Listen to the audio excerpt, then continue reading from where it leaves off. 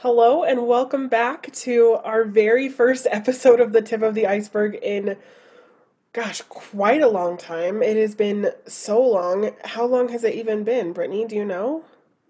It's been like 9 months. Right. So we could have had babies. Basically. Or how do you know that this is a new version of the Tip of the Iceberg that has just grown for 9 months and now it is our newborn Tip of the Iceberg podcast? I mean, they don't know that. And we could just tell everybody that that's what we've been working on for the last 9 months is just this. That's actually probably true. That's probably true. It wasn't COVID. It wasn't working in a domestic violence program through the COVID era, continuing to do so. It was just that we were going through this tip of the iceberg pregnancy. We were gestating. We were just Oh, and now everyone has turned off this podcast. But you know what? It's not super fault because we have gone through a lot of changes with the podcast. The podcast that you have last listened to has transformed and grown into a new version of the tip of the iceberg, and we are so excited about it. Yep. So, some highlights from our newborn baby podcast here is that we have a new co-host. So, you all recognize my voice, I assume, from somebody who has been on the podcast for quite a while, and you might recognize Brittany's voice as well, as she has been featured on several podcast episodes, but she is now the co-host of the Tip of the Iceberg podcast, and we welcome her. Happy to be here. And for it to be official. It is now official. And we're excited for it to be official because Brittany and I have been working on this for the last couple of months to make sure that we are ready to roll with the podcast and making sure that we have the very best stories for you and the very best content because it's important stuff we're talking about. Right? Yep, it sure is. And we try to keep it serious until we don't. That's right. That is right. And before we dive into our really good story for today, we do have to mourn the transition from Farron, right? We miss Farron, but being a director of a domestic violence program during the COVID-19 pandemic is brutal, one might say. Mm-hmm. And so she lovingly delegated and handed the reins to my new favorite co-host, Brittany. Yep, and those are some decent sized shoes to fill. So I will do my best. All right, Britt. So what I've got for us today is I thought we could spend some time in the Thanksgiving spirit, right? We've all been kind of Thanksgiving-y with the holiday last week and with all of the Thanksgiving stuff happening. And so I thought we'd do a domestic violence Thanksgiving story. How does that sound? Oh, it sounds heartwarming. It is. And this is actually a really sad story. And it's really complicated. There's a lot of pieces to this, which is why you might hear as I'm going through this story some pages rustling, because there's a lot of pieces to this story, and I ended up having to just make a complete timeline on a piece of paper so that I can kind of figure out what is happening when. Wow. It's like you're a real podcaster. Okay, that was hurtful. That was hurtful, Brittany. I am a real podcaster. And I have papers, which you will hear. Okay? Okay, I look forward to the rustling of papers. Good. So we are going to talk about the story of Raven Gant and her experience through domestic violence. But it's also interesting, her story has a lot of connections to maybe some more broad issues that I want to talk about in relationship to domestic violence, because I think we've talked about this quite a bit on the podcast, where you are experiencing domestic violence or sexual assault, but you are also a human being with a human life and you have so many other factors going on. And so it would be great if you could just put your entire life on pause and now you're experiencing domestic violence or now you're experiencing stalking. But unfortunately, that is not the way it goes. And so while you're experiencing stalking or domestic violence, you are also a mom and you're working full time and maybe you have a health condition and maybe, all of these different factors. And I think that comes through very clearly in Raven's story. So there's a lot to talk about here. Okay. Okay. So what I want to say first is that the story of Raven Gant and her domestic violence journey ends in murder. Okay. So I want to give you a heads up that this person is no longer alive. She was murdered by her partner. And we're going to talk through that. But I know I one time did a case review where I didn't tell you that she was murdered until the very end and you were devastated. And I'm sure some of our listeners were as well. So I want to tell people right off the bat that as we're talking about Raven, we have to know that she was a victim of domestic violence that ended up being murdered. I appreciate the heads up. You can prepare. You're kind of going to plan for that. So what I will start out is that Raven's story is complicated because just like many people who experience domestic violence, not all of it is documented. A lot of times when we look into these like cold case murder mysteries, there's a really good timeline of how everything played out and what the early signs were, and people have really deep dived into what this looks like. But for Raven, it was domestic violence, which happens to so many people, and so not every single thing was documented. So I had to piece together a lot, and I'm hoping that my timeline is accurate, but also realize that this is me piecing together a lot, and so some of these things might not be exactly in the order that they happened, but fingers crossed that they're close enough. So with that in mind, the last thing that the public ever heard from Raven was a Facebook post. And it just says, "Anyone need a turkey? I have an extra one." That was the last thing that the world heard from Raven.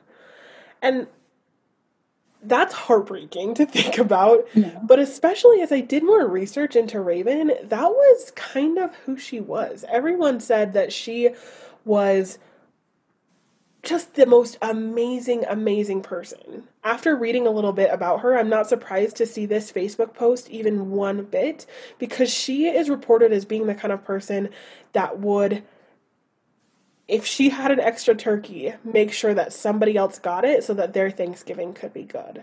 And I know that's what she was focusing on for this and this Thanksgiving story. So Raven was 27 years old. She had an adorable 2-year-old daughter named JJ. So sweet. And she was just, like, from everything I read, a really stand-up lady. She was super smart. She was the accounts manager at a hotel. So it says the Union Depot Hotel, which is not, like, from my understanding, it's not a job that I could do. It's not like a front desk hospitality person. It's managing all of the accounts, and I assume there's numbers and all of that. Yeah, we work with people, not numbers. Yes, that's right. And so immediately I was like, oh, wow, so she's that kind of smart. She was super smart. And this is the other thing that I think is so cute that everyone said, through line through so many people, is that she had an amazing fashion sense. She was very frequently the best dressed person in the room, which is a huge compliment. Like, that is a big deal. Well, now I want to look her up. Maybe she has some outfits that she does. There are some really cute pictures, so feel free to look her up as we're talking here. So a couple of quotes from people that knew and loved Raven. A friend said that I would describe Raven as fun, loving, and the life of the room. Probably the most fashionable person in every room. Her mom said that she was her backbone and her everything. And that she was an amazing mom who always put JJ first, right? Mm-hmm. So what happened to this amazing person that we're talking about? Let's talk about the domestic violence. So, the domestic violence was her boyfriend. Her boyfriend was the person that was doing all of the domestic violence. And the boyfriend was JJ's dad. So Raven was mom, and JJ was the child of her boyfriend. And for some reason, I'm blanking on his name. Let me find it. And I did just look her up, and she does have very good fashion sense. She does, right? Yeah. And her daughter is adorable. Yeah. Yeah, so cute. Okay, Watkins. Watkins is the boyfriend, okay? So they had classic domestic violence happen. But she did a really good job of keeping that close to the chest a little bit. So what her family said is that they didn't even realize for the longest time that there was anything wrong in the relationship. They didn't always love Watkins, but they didn't realize that anything was super going poorly, right? Until things really, really did. So her brother Ronald said that the first time they realized that something was not right was 2 years prior to her murder when she came to a family dinner, in his words, bloody and all beat up. And they were like, whoa, something is very, very wrong here, right? And I think I don't know. I know I've been in these situations. I don't know if anyone else has, where things feel weird for a while and then something happens and you're like, oh yeah, I can see this happening all the way along. So part of me wonders when she came to this family dinner and Ronald saw signs of like real deal physical abuse. I wonder how much of her family was like, whoa, this makes sense with all of the past that we've seen with some classic domestic violence stuff. Okay, so her dad decides to go and confront Watkins and say, like, So, wait, was it him that walked in bloody or was her? it was her. Oh. It was her, yeah. Yeah. Yeah, so Raven went to a family dinner, clearly having been physically abused, and in Ronald's words, bloody and all beat up. And that's when the family kind of lost it and was like, we're not doing this anymore. This is a code red. And her dad, Raven's dad, was particularly upset. He was really, really upset to the point where he went to confront Watkins, and it was a whole thing. And Watkins ended up shooting her dad. Whoa. Yeah. And he was okay. He was all right.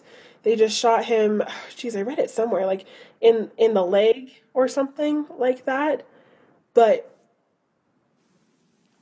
that's a big deal. Can you imagine going and confronting like your sister's partner about something happening in a relationship that you're not okay with, and they just like pull a gun and shoot you, literally?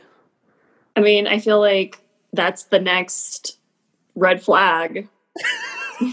That is so much more than a red flag. That is a code red right there, right?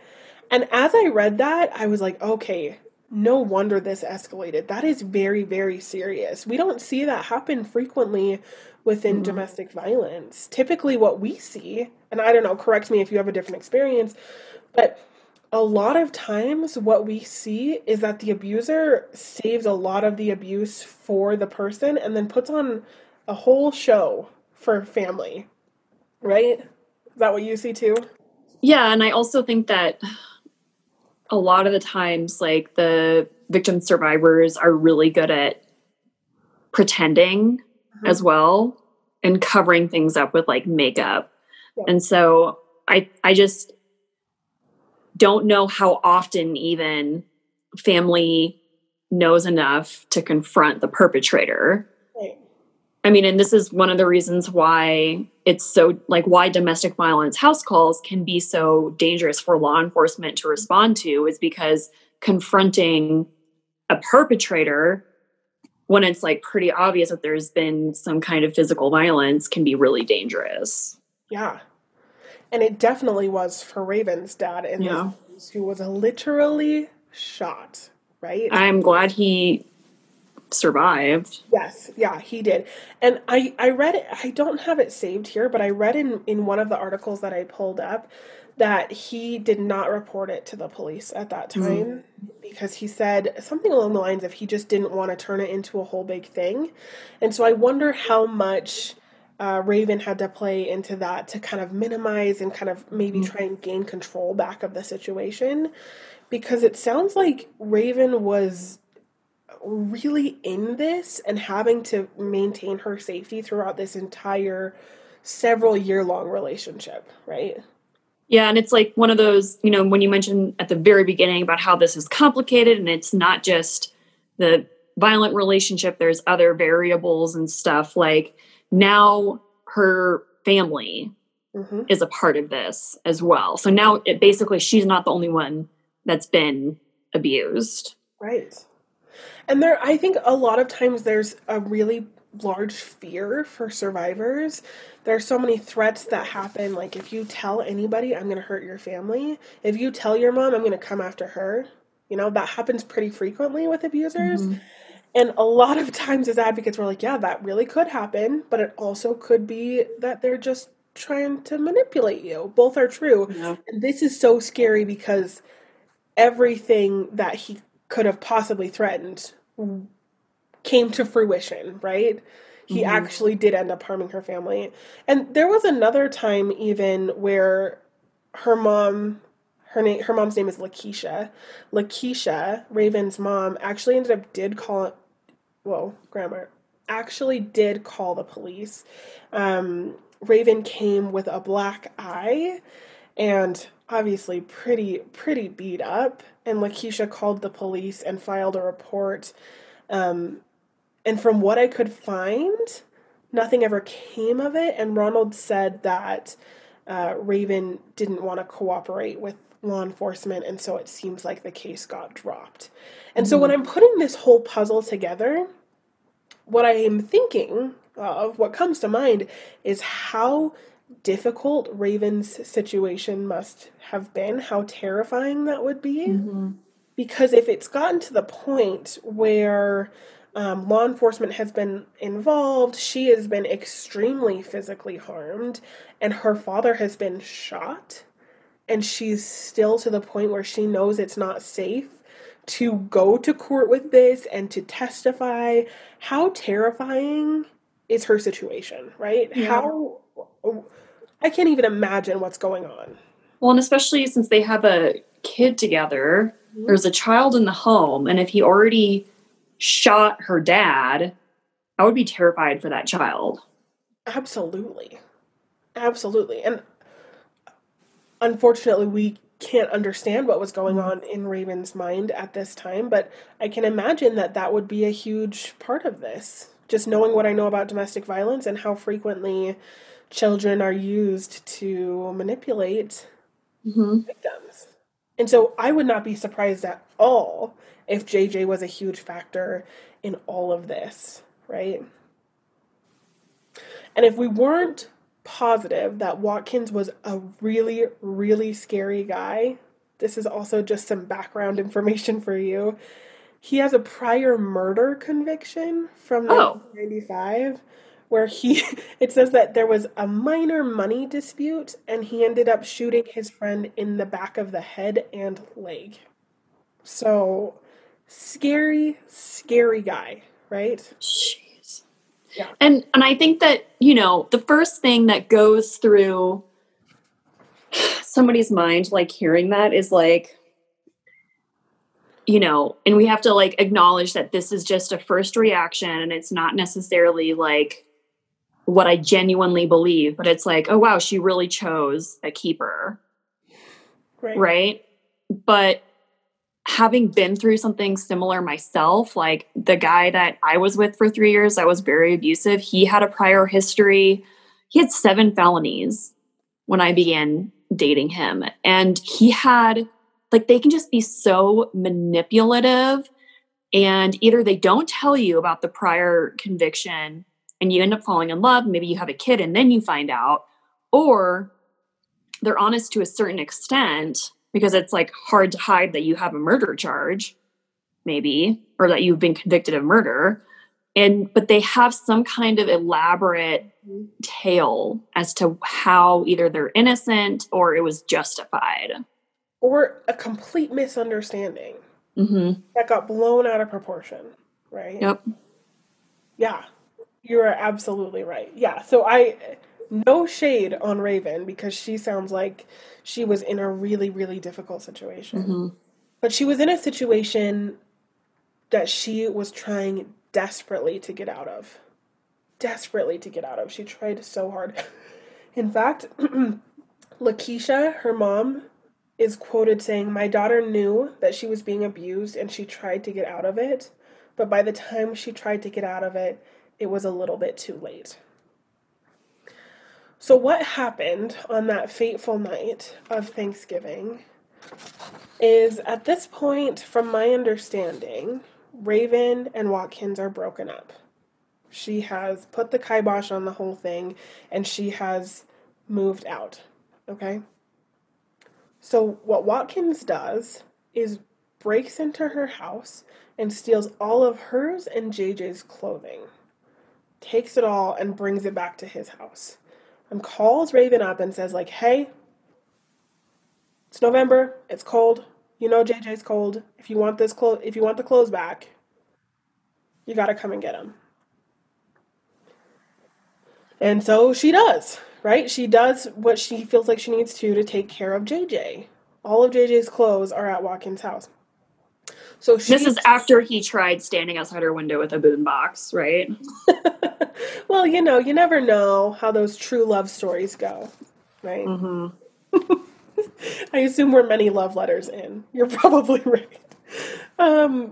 So Thanksgiving, and she met him, what reports say is about 9:30 p.m.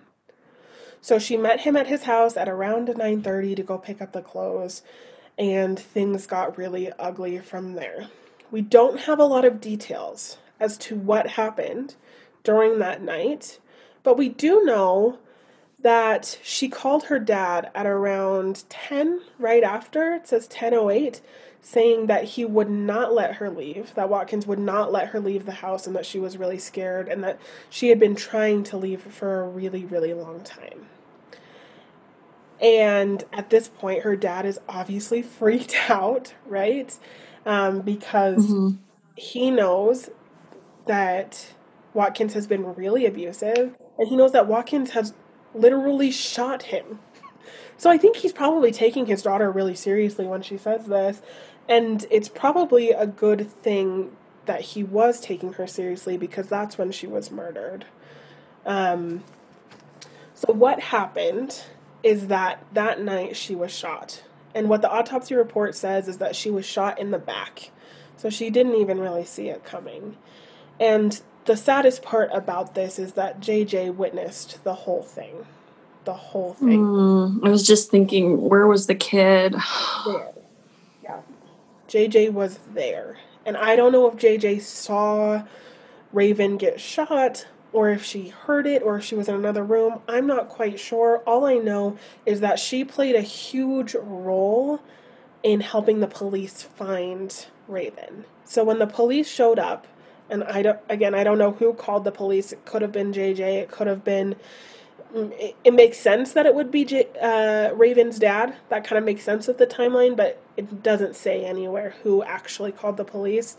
But what we do know is that JJ was the first person to meet the police and the EMTs. And what she said is, "My mom is laying on the floor and she's crying." And then she says, "Look at this pink on my hands." And of course, she's... Oh, gosh. Her mom's blood. Yeah.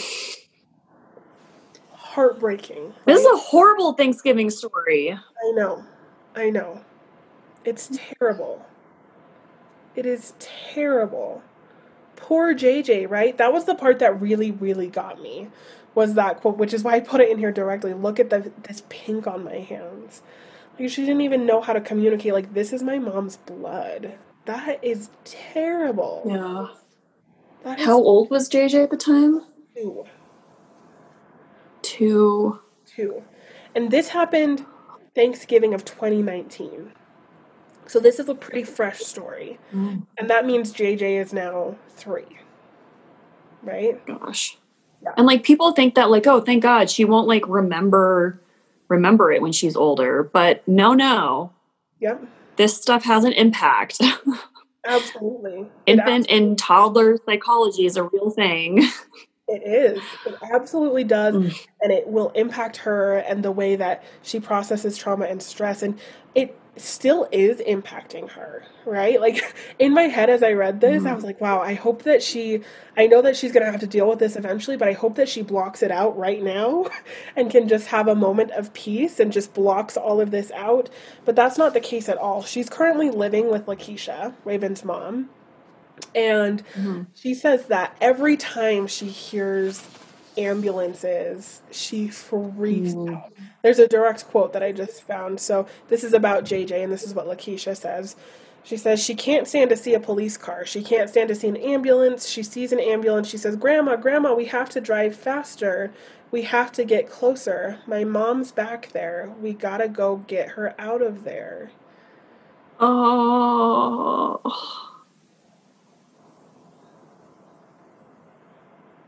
Oh my gosh.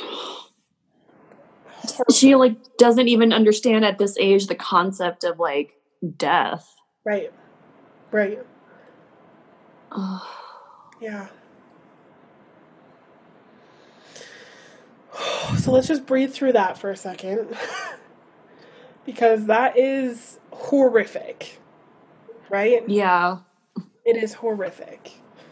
I don't know if this will be of any comfort to you, but on October 23rd, after a 2-week trial, Watkins was charged with 3 charges: intentional second-degree murder, unintentional second-degree murder, and 1 count of a prohibited person in possession of a firearm.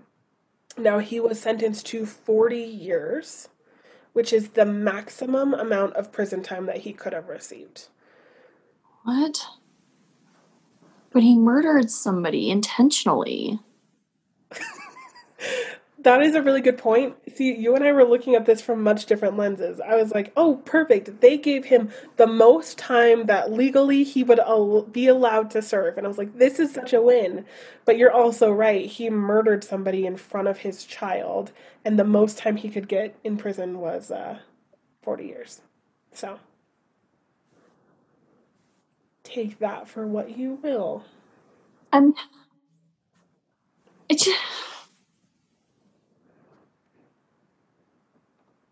How old is he? He's 41. So, I mean, he could still have like 10, 20 years after he gets out. And also, he probably can get out on good behavior and have that time. That's my biggest pet peeve with the criminal system, is that you get a 40-year sentence, which in my mind was like, oh, this is good. And in Brittany's was like, whoa, not enough. But the reality is that if he plays all of his cards right in prison, then he can definitely get that sentence minimized and get out early on parole. I mean, like, how many people do you have to be convicted of murdering before somebody just decides that maybe you shouldn't be, like, in society? Well, I don't know. Looking at Watkins' life that we know of, and I'm sure that there is more going on based on what I know about Watkins, but he murdered his friend over the money, right? He shot Raven's dad, and then he murdered Raven. That's a lot of murder. Yeah. That is a lot of killing. And he could be out when he's 60. Yeah. Potentially. Yeah. So that's great. Yeah, this story, reasonably so, happened in Minneapolis and sent shockwaves through the Twin Cities, which was kind of the area in which it was happening. And the whole community was just astounded, and it raised so many questions. And reasonably so, kind of on every level. It raised a lot of questions for people that knew her directly, It raised a lot of questions for the community as to what went wrong in this situation, and then our society of a lot of different things were playing a role in this. So after this murder happened, horrible, there was a lot of buzz in the community that actually created some positive change. And so, how horrific this murder was, terrible, Raven's story has created change within the Twin Cities community and in the lives of a lot of people that knew her. She had one friend that was a man that came out and saying that he had previously been an abuser himself and that he was devastated now that he had seen how this story could play out, that he was so sorry for what he had done. And it was some sort of public setting, public forum of some sort, he encouraged all the men to stand up, and he charged them to, in his words, do the right thing, be patient with their significant others, and walk away when things get tense rather than engage in violence. So this story created change for the people who knew Raven that might be abusers as well, or were even self-identified abusers, which is kind of shocking to me. When I read that, I was very surprised. Yeah. What are your thoughts on that? I just wish it didn't take somebody having to be murdered, because, I mean, this is kind of a typical thing. Like, the victim is murdered after she has left the relationship. And people in these abusive relationships know, like, that's when they're most afraid of being murdered, is, because they know, like, something really bad is going to happen if they leave.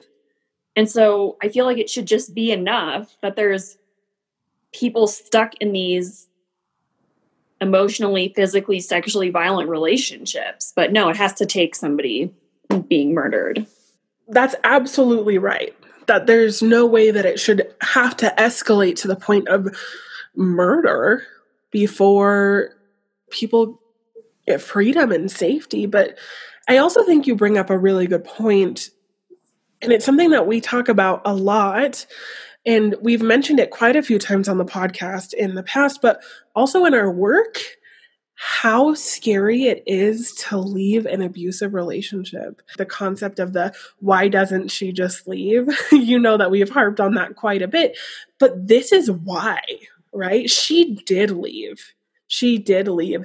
And we have to take it so seriously when people say, if I leave, I could die. Because that's what happened with Raven, is she knew how dangerous the situation was, and she did everything quote unquote right.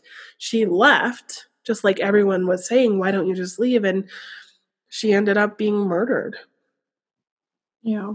And I wonder, like, if she even knew that there were non-law enforcement resources out there, because I think a lot of people might be thinking, well, why didn't she just call law enforcement? Like, why didn't she call for a civil standby to get her clothing? But, like, honestly, people don't know about civil standbys or safety planning a lot of the time unless they talk with an advocate.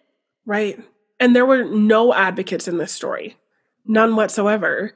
And I noticed that too. And I think it's interesting that you bring up law enforcement, because that's what I want to talk about next. That Raven was a beautiful, proud African-American woman, and she had a lot of barriers because of her race in this situation. When we started this podcast, I talked about how, you wish that you could just pause all of the other elements of your life, and so you could just focus on the victimization. However, Raven had so many other things going on. And in this case, a lot of barriers that came from being a woman of color that made her experience a lot more difficult. And that's when I said that there was a community change or a community energy around this, I was serious. One person that spoke out a lot about Raven's story, her name was is. Her name is Nekima. I'm not sure if I'm pronouncing that right, but Levy Armstrong. And she, at the time, worked with the NAACP chapter in Minnesota. And she was a lawyer and a human rights activist. And she spoke up a lot about how Raven, being a woman of color, and particularly a Black woman, very much influenced how this story ended. She said, the Black community must speak more openly about this issue and ensure that we have adequate resources available to protect and support victims, as well as teach men and boys to unlearn patterns of verbal, physical, and emotional abuse.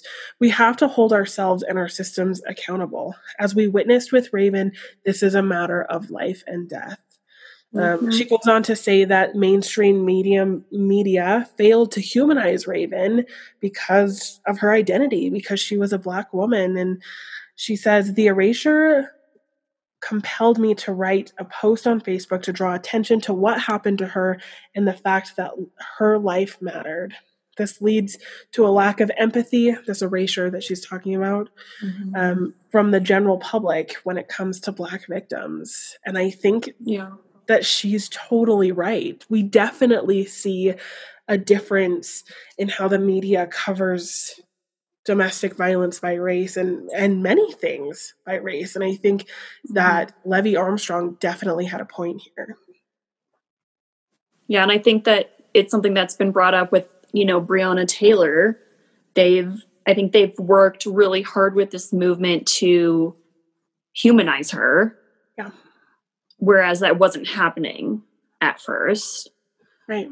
And then also just remembering all the barriers to people of color seeking services is it's risky to go to law enforcement when you're in an abusive relationship, because if they believe you and they do something about it and they actually protect you, that's great. But if they don't, and your abusive, the perpetrator finds out, then that could be very, very bad for you. And then there's also just the feeling of not being protected. And remember that story, that other murdered woman of color who had gone to the police. She did 50 police reports or something about that guy stalking her. And they did nothing. They did absolutely nothing. And then he murdered her. So, on the one hand, it's I want people to utilize law enforcement more. But on the other hand, law enforcement has to be better. Yeah. For me to also be able to fully recommend that people go to law enforcement. Yeah. So many barriers here for Raven and women of color like Raven. And I spent a lot of time researching this because Brittany and I are both white women, right? And we are domestic violence advocates, but we come from a lens of our whiteness. And so there's a lot that we don't understand. And so I did some digging into this, and there's some research that I found. So first off, an organization, which I think from my reading is a domestic violence organization called Blackburn Center, they drew attention to the fact that more than 40% of Black women experience domestic violence, which is a high number. And that when you compare it with all women of all colors, it's 31.5%. So there's almost a 10% increase from women in general to Black women of experiencing domestic violence. And that is high. And it also goes as far as to say that domestic violence is the number one health risk for Black women. The number one health risk.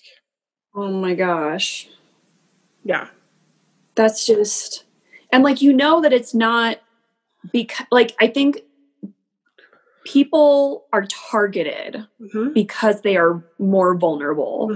And we see this with Native American women as well. And, individuals who are transgender and, people that, they know that nobody is going to listen to them. Yep. Especially not officials. Yeah. And Brittany, so they choose them because of that.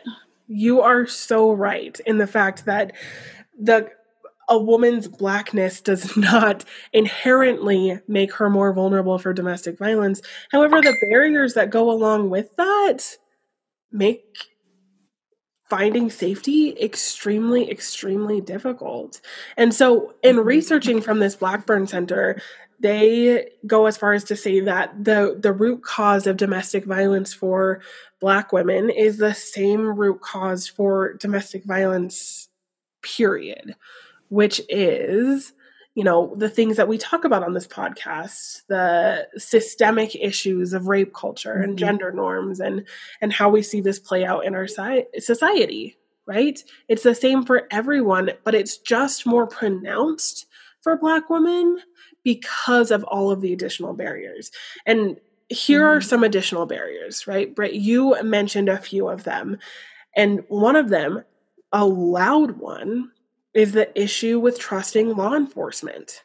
There is a real serious issue with the trust of law enforcement for people of color, and pervasively. But this becomes a huge problem in cases of domestic violence because there's times where perpetrators of domestic violence should have law enforcement intervene and there should be arrests happening. But those don't happen because of the distrust. Because for some of us, it's a pretty easy step to be, I'm in danger, I'm going to call 911. But that is not a common rule for everyone because sometimes police are just as dangerous as what we're running from, right? So that's a huge thing. And that's something that Brittany talked about. Another thing is this myth that African American women are, quote, domineering figures that require control. And as I read this, I was like, because again, I am a white woman and I didn't recognize this. But as I thought more about this, I thought about the perception in media and I thought about the way that different things are marketed. And I kind of do see that. I do see the general perception that Black women are, quote unquote, domineering. And that they do, I can see that perception. Now, again, I don't think that is accurate, but I think that there is that misconception of that. Well, and I think also there's also this view of Black women as just being really strong. Like emotionally, like that they're gritty and that they can defend themselves. You are 100% right.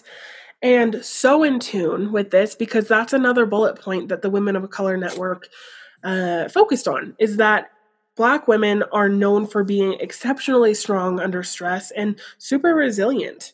And so there's that view from the outside, right? But then there's this push from this internal identity piece of like, I am really strong and I need to be able to deal with this. And so because of that, that's an additional barrier for speaking out and getting support, right? And then another interesting one that I thought was so true from the Women of Color Network is, and this is a quote, culturally and historically, African American women have been looked to as the protectors of their family and community.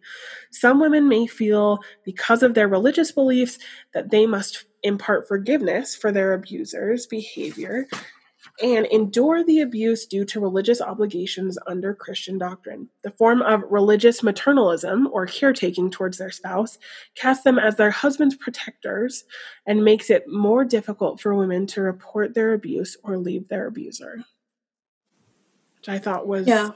And that kind of reminds me of something that I've heard before, that like matrilineal or like cultures or families that like revere women, that those, they can't have abuse of women. You know, like if the head of the family is a woman, she can't possibly be a victim of abuse. And they can't possibly raise a man to be abusive towards a woman. But that's just wrong. That can totally happen. Yeah, absolutely. So the reason why I wanted to talk about this story is, first off, because Thanksgiving, and we love a themed podcast. We always do, right? But I think this does a really good job of illustrating how complex domestic violence is, right? We've touched upon this through this whole podcast of having domestic violence just be one part of what you're experiencing as a person. But this does such a good job at covering that, because while Raven was experiencing domestic violence, Raven was experiencing motherhood, and she was experiencing being a daughter, and she was experiencing being a professional, and she was experiencing being a Black woman. And all of these different parts of her identity coexisted and created a mess for her to try and navigate this situation. And unfortunately, her story ended in murder, right? But when we look at domestic violence stories, I think too frequently we see a single story, we see bullet points, and we see like, this is what happened, this is the timeline of events. But we don't really dive into the other aspects of identities that make things more challenging and more complicated. And I think that is to our error. And so in our push forward to a new podcast, in our new newborn baby podcast, that's something we're going to really try and focus on in these case reviews, is pulling in all of the pieces, not just a timeline of events of what happened, but digging into all the different parts of a person's life that interact with their victimization and how they work together. And I think it's really important, and I'm very excited about it. I'm excited about that too. I mean, I've literally had people ask me, why do different people respond to the same trauma in different ways? Like, why do some people come out of it better than others? Or why did, one victim or survivor make this decision while the other person made this other decision to the same situation? And it's because everybody has different identities and different pieces of identities. And so, I mean, just because you've been through the same thing as somebody else doesn't mean, that you're going to have the same outcome or that you're going to make the same decisions as that person. And so as an advocate and as a survivor myself, like, I think it's easy for a lot of survivors to say, well, I've been through that. I know what they've gone through, and so I have to be very careful to make sure that they know that their reaction to things and all of that, like, that's their own situation. And so even though we may have experienced similar things, like, their situation is still kind of totally different from mine. It's not a one size fits all. Like, advocacy is not one size fits all. Right. Thank you so much for sharing that, Brittany, because you put it so perfectly, in that just as how every single person is unique and has different experiences and different personalities and identities, that translates to what they experience. And I think that's what we're going to really focus on in these case reviews. So I hope that you enjoyed this deep dive into what we could find about Raven's life and looking really deeply and critically into her story. And if you did, stay tuned, because we will be adding these to the rotation and doing a case review pretty frequently. I want to end this podcast with one more quote from Lakeisha, which is Raven's mom. And she's talking about Thanksgiving and how that's changed. And she says, "I don't ever think I'll be able to get through that day like I would have.